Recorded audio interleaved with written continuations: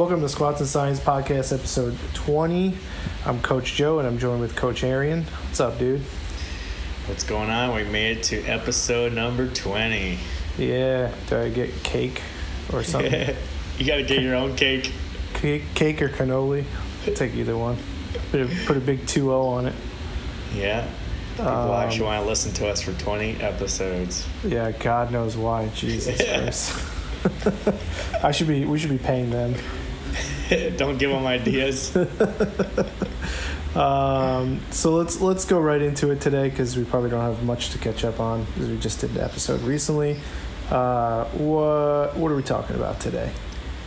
Well, we did the best deadlift variations last time, so we're going to jump out of order, and we're going to do best squat variations this time. Yeah, so you guys have probably noticed some similarities in the two, but there's definitely some nuance and some differences, and we're going to break it down similarly to the deadlift one with talking about variations for technique, talking about variations for hypertrophy, and talking about variations for strength, and then some accessory work. So you want to kick it off with some technique variations, the ones that you use most frequently? Yeah, so we'll get started with technique, and when it comes to technique, that's probably where it's the most repetitive with deadlift, and maybe even bench when we do that one next. And one of the biggest variations being a tempo squat. So for any lift, including the squat, if you want to learn how to do things, you want to slow down first so you can actually figure out what the hell you're doing. Yeah, I think both of us subscribe to that philosophy. I'm sure people who've listened to this have heard us drill this over and over again, but there's a reason why. Yeah, so a lot of times for the squats, since now you have the eccentric phase first, as people kind of fall out of position first on the eccentric phase, and then since they're already out of position, then the concentric phase ends up being bad too. So if you slow things down instead of like just dive bombing right down into your squat, then you can maintain your position and get a feel for what it's like to stay in the proper position and keep everything tight, and then that can help build that concentric phase, because then you can maintain that position that you're already in. Yeah, and you could also tempo the concentric too, because this is probably more for some advanced lifters, but people that have good positioning going into the hole but then lose it coming out, they're probably going to want to take the time to slow down the concentric phase and try and drill a good bar path coming out of the hole. But yeah, for newbies, definitely eccentric and maybe concentric, both, tempoing both, just so they can feel out what a good bar path feels like, center pressure and all those kind of nuanced things that are technical in the squat. Yeah, definitely. With the tempos, you can do whatever variation you want of what you're tempoing and the actual tempo. So yeah, a complete beginner, or even just doing a warm-up weight, working your way up to a competition squat with a heavier weight, then yeah, you can tempo on the way down and on the way up, or do tempo on the way down, do a pause in the bottom, and then tempo on the way up. And then eventually, yeah, you can hopefully work up to where you're doing a tempo on the way down and then exploding on the way up. Yeah, and maintaining that positioning that we've been working on. Just to reiterate, but I think these are useful for all levels.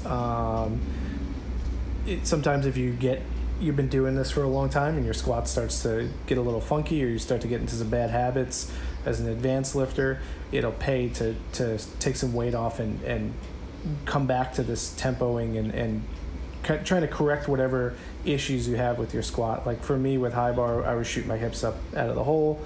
Part of that's because I am so used to dive bombing and using like the stretch reflex that I just have a bad position coming out of the hole.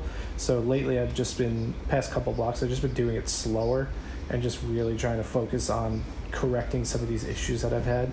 Not that I'm like some amazing squatter, but I've been doing it for a while, so. Yeah, so you might see on programs out there, for anyone that looks at some free programs that are out there, or maybe a coach gives you something, oftentimes you'll see 3-0-3, so that kind of means like a 3 count on the way down, 0 count on the pause, and then 3 count on the way up. So I like giving those out too. Even like you said, for more intermediate or advanced lifters, is you kind of learn how to maintain the proper bar path on the way down with that 3 count going down, and then on a 3 count going up and maintaining that same position and not falling forward like a lot of people do. And then you can also throw in the pause if you want to do there and do like a 3-1-3 or whatever, 3-2-3 to learn how in the hole to maintain tightness and not just relax and kind of bottom out or anything like that. So now you're learning the proper bar path on the way down, the maintaining tightness and figuring out your depth in the hole, and then keeping that position on the way up. Yeah, I think this is especially good for lifters who rely so heavily on the stretch reflex, which works for a lot of people, but I think that there's a lot of room for error there. And if you can keep that position in the hole and maintain it through the concentric, that you're gonna maximize your kilos on the bar, especially when you're going for like a 1RM or a third attempt. Yeah, definitely. We kind of just talked about this, but we were going to talk about pause squatting. I really only give them for that specific reason, just to force positioning, force tightness. I also prefer these beltless. It just forces the lifter to be more rigid without relying too heavily on the belt. Not that I believe that there's some like magic bullet to that, but it just makes it a little bit harder. Yeah, same thing. The pause squats can be used for different reasons. So anytime you put any kind of accessory work or assistance, a variation into your program, you have to say, well, what is the goal of that protocol or of that exercise? So if you're putting the pause squat in for the goal of improving technique and learning how to be comfortable in the hole and be tight in the hole, then yeah, the belt might not matter, especially at the beginning. First, learn how to properly achieve the right position in the hole and stay tight, and then you can always throw on the belt later on in a training block or years down the road for your pause squats and be able to do heavier weights that way. Yeah. So this segues perfectly into what we're going to talk about next. Those are two perfect segues. But beltless work as a variation for technique, I like it a lot for that specific reason, where it takes away that ability to gain a bunch of tension and use it to your advantage for a greater stretch reflex. So instead of relying on that to get you through the lift, you're kind of forced to really focus on the actual technique and bar path. Again, this is probably best for lifters who do have like a habit of dive bombing and then losing position. I don't know how you feel about that, but that's how I use it. Yeah, the beltless is similar to the pause and the tempo. It's all about you're trying to improve the technique, and if you have a certain way that you squat that can maybe have some advantages but also have some disadvantages, then maybe you want to do some technique work that will help build up those disadvantages.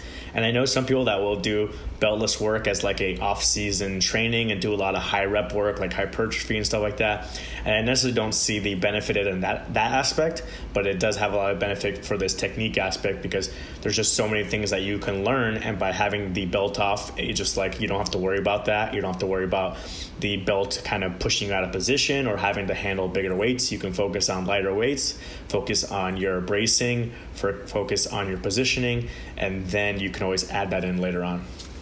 Yeah, I'm going to caveat this by saying that I don't think that the belt shuts off your muscles or your abdominal muscles or any of that BS that people tend to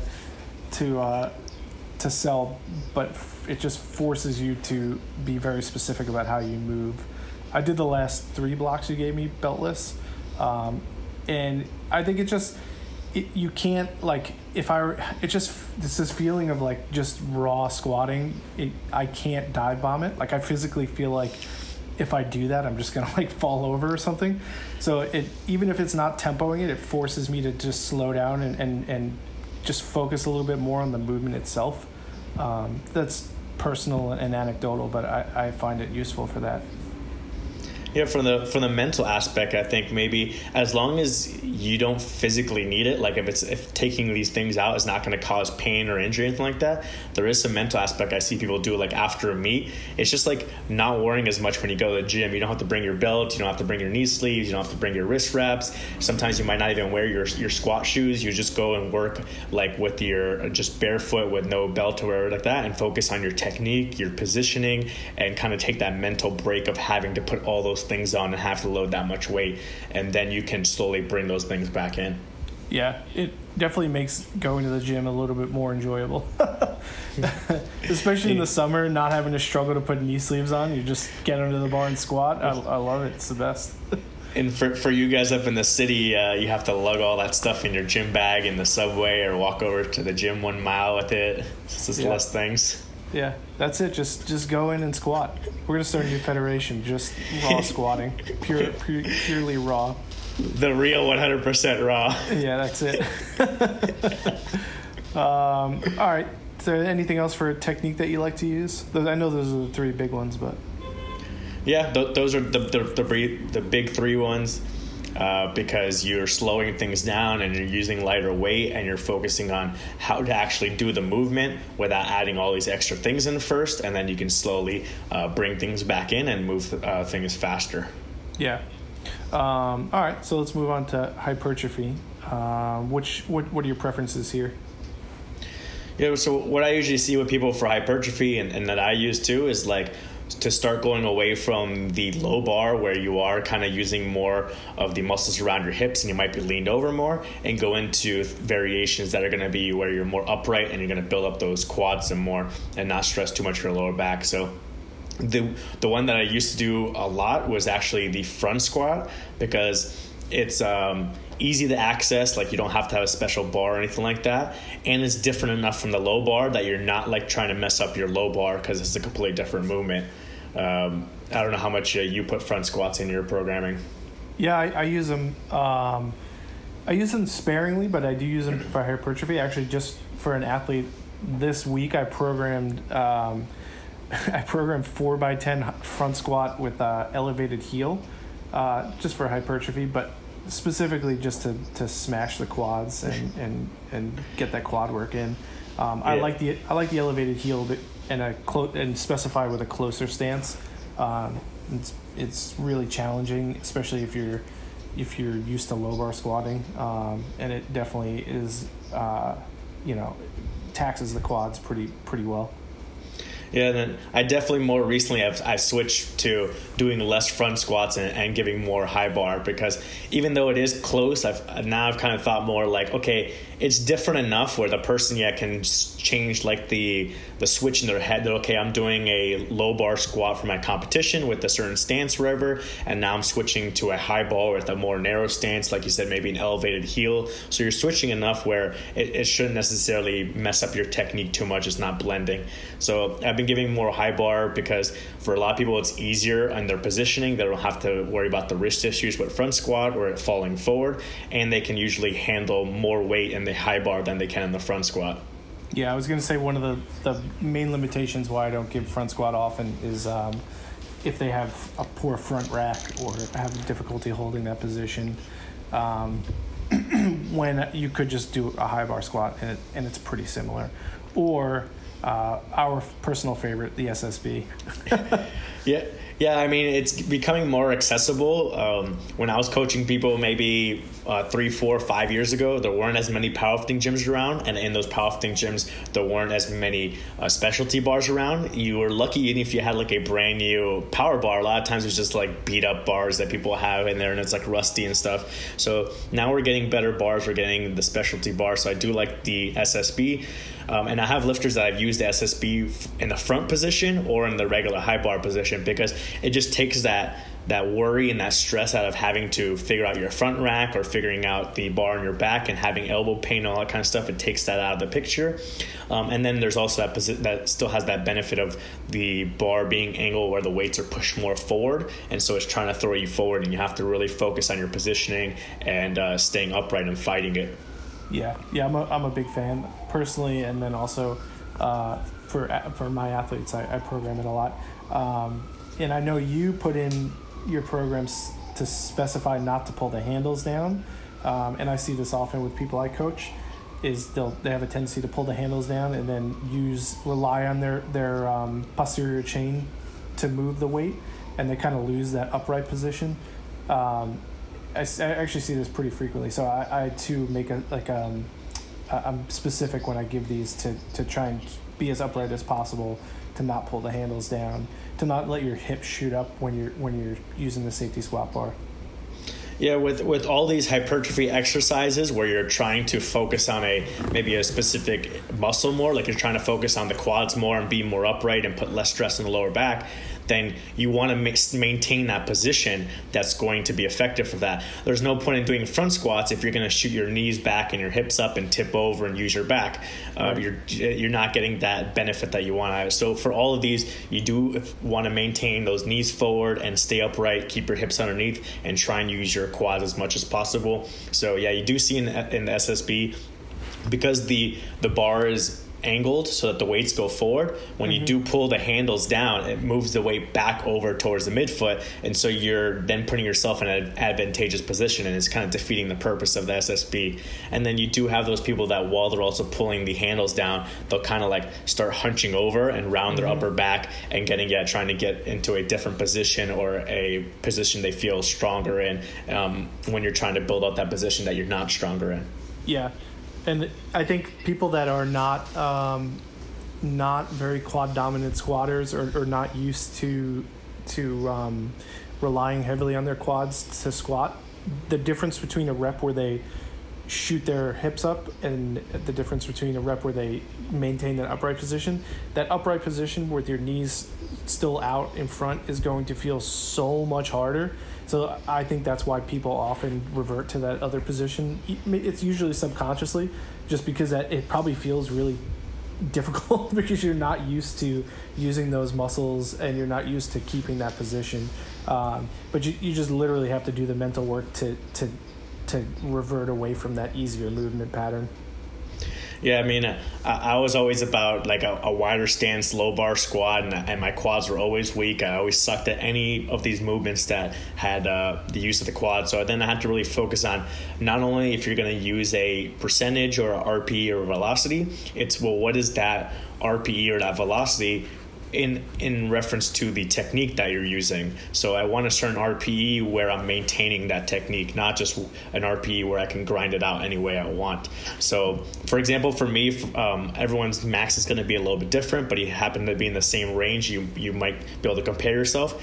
I got up to a 500-pound back squat, low bar, but I can only do about 405 high bar. So it's about 80% of my low bar.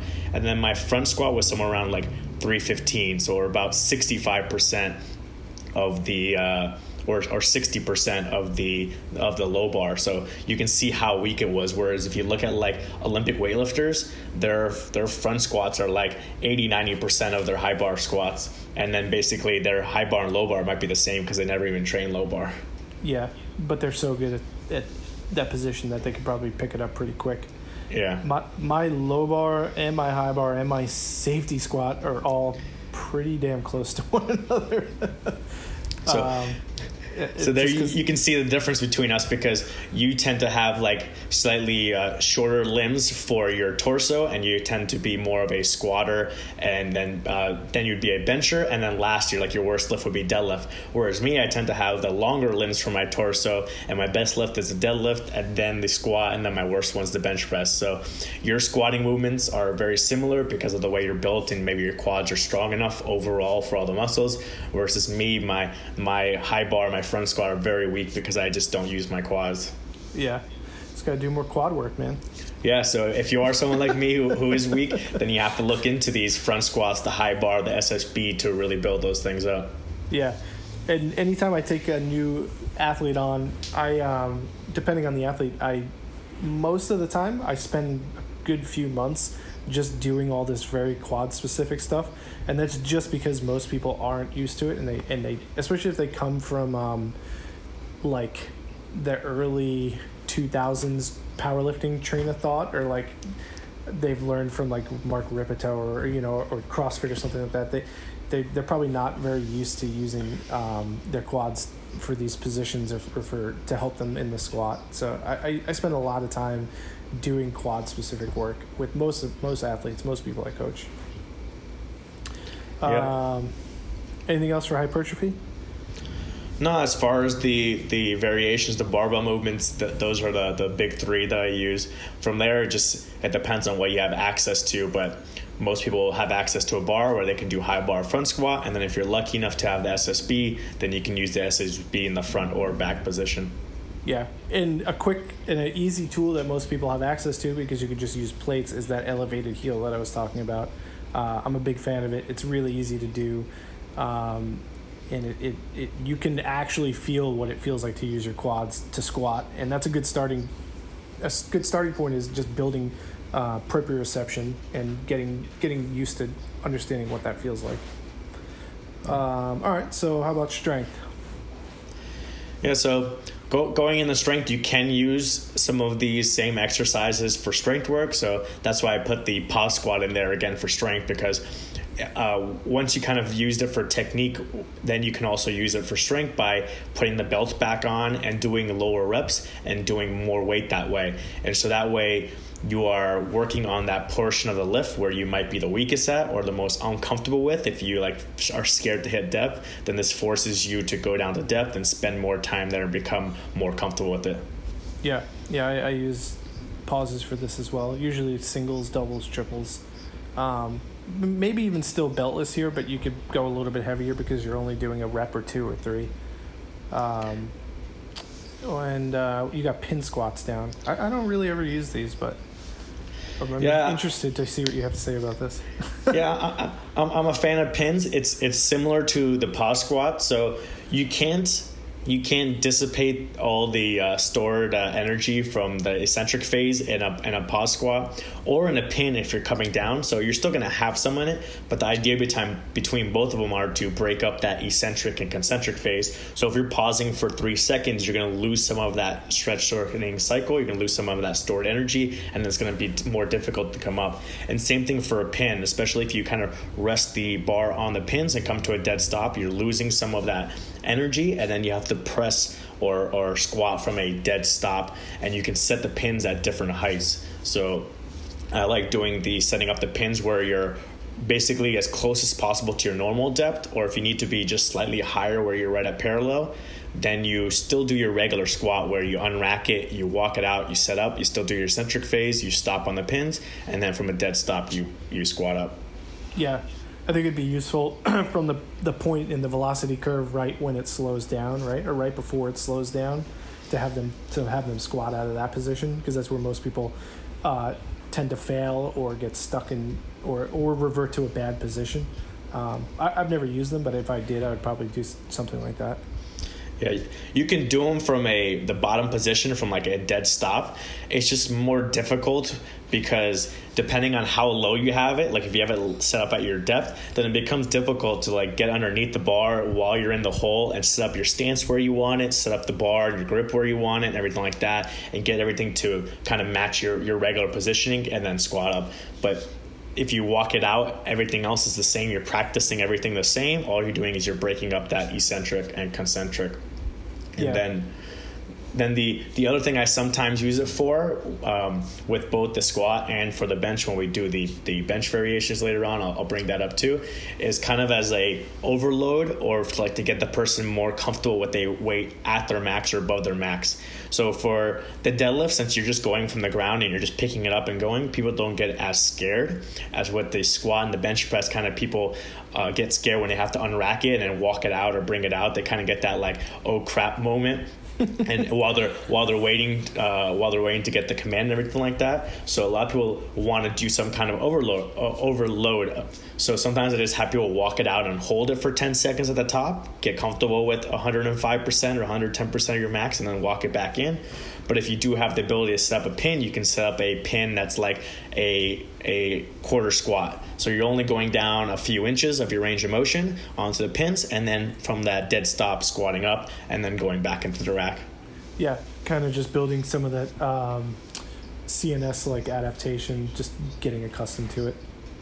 Yeah, and just like so the person can feel comfortable. Like, so if your max is 100 pounds and you load up 110 or 115, just the ability to unrack it, walk it out, feel it on your back, bring it down a few inches, come up with it, and you're like, okay, it's not that bad. I can handle this. Or you just bail it on the pins. you can. I mean, and the person who does that, especially on the bench press, you guys can look it up, is Jennifer Thompson. So she benches 325, but she's worked up to where she holds a 500-pound bench at lockout for 5, 10, 15 seconds, and then brings it down to the safety. So she gets that eccentric phase, and then that's it. She lets go. That's crazy. Oh man, I've never really thought of that. That's kind of a cool little overload trick. Yeah, so it helps her because then 325 feels so light for her after she's held 500. Also, in the aspect of the bench press, it helps her because if you do get a crappy handoff, it's not that bad when you have a crappy handoff with 315 or 325 when you've already held 500 pounds over your head and you have to balance it. Does she do that before she does singles, or is it just a thing that she does as accessory? I don't know off the top of my head how she programs it in, where she does it. For me personally, if I'm doing a heavy hold, oftentimes I do it after the top single just because I want them to first warm up to whatever, let's say 88% for their heavy single, and then load up 95%, 105% to do the heavy hold, and then come down to whatever their working sets are. With the pin presses or the pin squats, it will always be, or almost always for the squat, will be after the competition squat. So after they've done all the competition squat work, then we may do the mid-level pin squats or pin squats in the hole. Yeah, I mean, we always prioritize the comp lift. I'm just wondering if it would be advantageous to have someone do 110% hold and then do their actual single after. I know I've heard people do this, but I've never actually experimented with it. Yeah, I guess you could, and you just have to warm up normal up to a certain point. Let's say not 85% you warm up regularly, and then load up 95%, hold it for 10 seconds, and then maybe go back down to 90%, and then it feels light after that. Yeah, might have to try that. Screw around the gym a little bit. Yeah, why not? Just don't kill yourself. Yeah, is that okay? I'm going to put that in my program. You're going to load up an 800-pound squat? Yeah, oh yeah, definitely. Yeah, totally.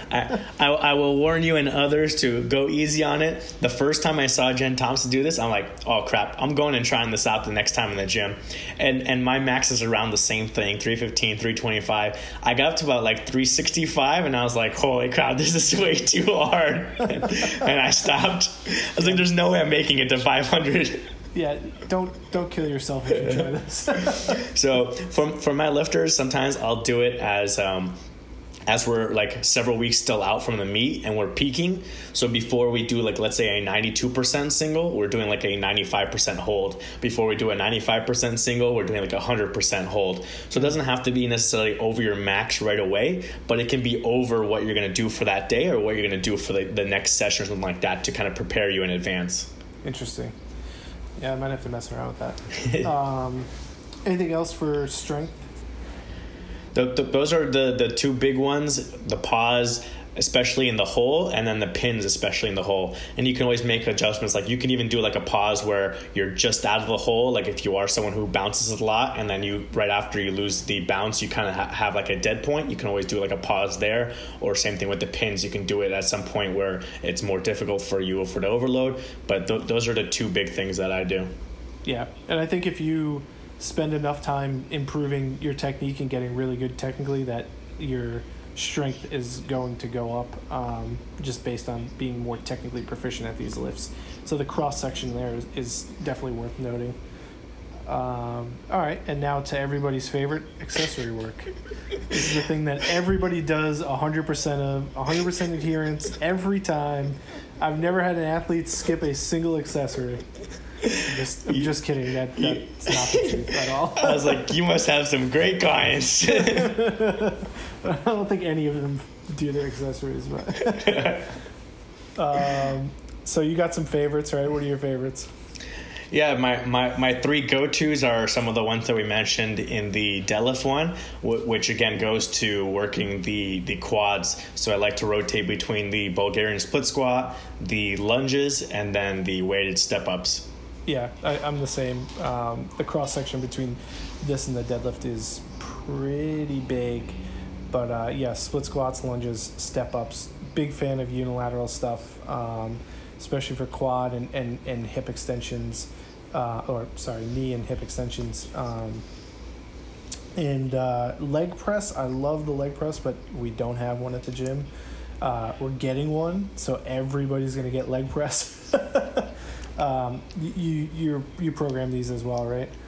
Yeah, again, leg press is like similar to SSB. It just depends on whether the person has access to it. So if someone goes to like a commercial gym, then they have access to every single machine. So it's good that you can do some heavier weights with the leg press and load up a lot, since you have that like kind of shortened range of motion, and you can always change your foot positioning, so you can change into more of a narrow stance and maybe a little bit higher up, so you can kind of get more of the quads in there. Or you can also do one-legged if you want. So I've done like where you're doing one leg at a time and really trying to push the knee out to the side to kind of give you some more range of motion, and that's like pretty difficult. But if you don't have access to it, then you can just go to those movements, the Bulgarian split squat, the lunges, and the weighted step-ups, which gets you the quad work, the unilateral work. And I like it for especially the Bulgarian split squats in that bottom position, kind of gives you a little bit of a stretch in those hip flexors. Yeah, and I think we talked about this in the deadlift one, but as like a prehab movement too, especially when your hips are just taking a beating all the time, especially for sumo pillars. I think the Bulgarian split squat is a super useful tool in your arsenal, just to keep your hips fresh, giving them that little bit of stretch reflex at the bottom, getting some blood flowing there. I know multiple reputable PTs who use these as a rehab exercise. Every time I've ever had to rehab my hip or back, I've had them in my programming. I pretty much just have done them in perpetuity. And what else? You got the belt squat. This is the new lift du jour, right? I had to put the new fad in there, and again, it's whether your gym has it available or not. Most people don't have access to one, and there's some ghetto ways you can set this up, but it's not always that effective or that safe to do heavier weights enough on it. So I don't really put it in there unless someone has access to some kind of belt squat machine and they want to do it. But yeah, that's the new thing is you can get a lot more volume in without necessarily stretching out the lower back more.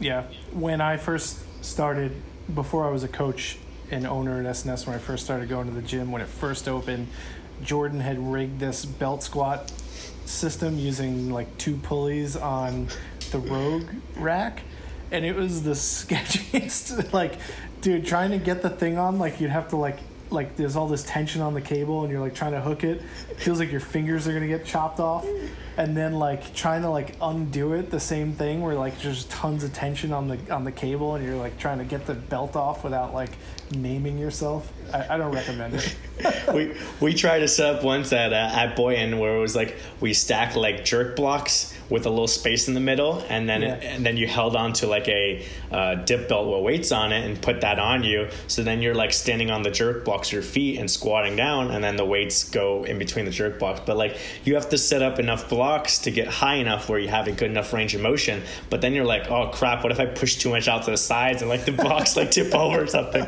So would not recommend. No, it's not worth it. It's not worth it. We do have a belt squat at the gym now, and it's way easier than trying to rig your own setup. It definitely feels way different, like especially for me, someone who doesn't like using my quads, and the way I low bar squat is like not built for using quads. Is like one of the first times I really tested out the belt squat was at last year. We had a USAPL athlete camp at the Colorado Springs, like the Olympic Training Center, and they have everything there. And everyone's like, oh, let's go test it out. And one of the trainers there showed us how to set up and everything. I was like, all right, let me try it out. And holy crap, like that thing is hard, and you feel it all in your quads. It feels like way different than how I squat. I was like, I can't explain it, like what other exercise it feels like. Yeah, it's really taxing. But again, this is another one where I see people kind of cheat it and shoot their hips back and then end up like just defeating the whole point of it. I mean, I guess if you're trying to use it to build posterior chain strength, but I don't think that's probably the best way of going about it. So same thing, if you're going to use this, try and keep a position where your knees track over your feet, and don't let your hips shoot back, so you're actually using your quads when you use the belt squat. Yeah, with all the machines, you definitely want to look at how you're setting up in the machine, since it's like built for like a general person. So you have to figure out where you need to set your feet so that the weight is like loaded over your foot, and you're not having your feet behind the cable or anything like that. And then obviously starting off with a lighter weight, because just because you put 200 pounds on a machine doesn't mean it's actually 200 pounds with all the cables and stuff. And then, yeah, like you said, is you want to match that same technique. If you're trying to work your quads, then you want to make sure you're keeping the knees forward, staying upright, hips underneath you, and not just kind of like shooting your hips back and then good morning it just to kind of get as much weight as possible up. Yeah, it defeats the whole point. Yeah. Trying to think if there's any other accessory exercises I like for squatting. I think we pretty much covered them all. Yeah, the other stuff is just little stuff. Sometimes if like the person wants to do it, if their gym has access to it, I give them people like leg extension machine or leg curl machine. I've given people. It's not as much for squat, but like just like the reverse hyper or the hyper extension, 45 degrees. Mm-hmm. Maybe some good mornings. Yeah, some good mornings. The single leg Romanians too. That's a hip extension kind of for deadlifting, but also it gives you kind of a similar like a stretch in the hip as the Bulgarian. So I usually give Bulgarians and single leg Romanians too. But yeah, I think that pretty much covers it. Yeah, go ahead. No, I was just gonna say, and then if you really want to like get away from like leg movements and something that might carry over, is like I like giving planks so people can learn how to brace properly. Yeah, bracing is a big one, but that's a whole nother. It's like an episode onto itself. Yeah. My main advice is just improve your technique as much as you can, and all of the other things will pretty much fall in line. What else? I think that's it for squat talk. What do we got coming up? Anything interesting? No, I mean, as far as the world is going, I mean, we're not going to any meets anytime soon. Your guys' gym is still closed. There's not much coming up. Hopefully everyone just getting their training in, and then the next podcast episode, I guess we'll do the best bench variations. Yep, and that'll close out the technical talk for the squat, bench, and deadlift. Gym's still closed, but we're actually running some boot camps at a park in Brooklyn. If you're interested in that and you're local, it's open to everybody. You can find some info on our Instagram, which is Squats and Science. Shoot us a DM if you want to come down. Again, it's open to everybody, not just members. We just want to get people back moving pretty much. Do you guys do lunges in the boot camp? We do lunges. And planks? We do planks. We do lunges, we do planks, we do, what else we do? We bring kettlebells, we bring dumbbells, we bring bands. So we try and do a little bit of hit circuits, and then also some strength stuff. It's a pretty good mix. It's fun too, because the people from the gym that don't get to see each other now that the gym is closed, they come and hang out, and we just make them sweat and yell at us, curse us out. Cool. And if you don't want to come, but you want to learn more, just like the deadlift variation episode is based off of the how to deadlift video, the SNSU video, there is a how to squat video for that as well. So we'll put that link in the description for this episode. You can watch Coach Joe break down the competition squat. Yeah, we go over technical faults in the squat. And between that video and then this podcast, you should have a 3 times bodyweight squat in no time. All right, I think that pretty much wraps it up. You can find us on Instagram, and feel free to reach out if you have any ideas for an episode or you want to see us talk about something in particular. And then always make it nice. Peace.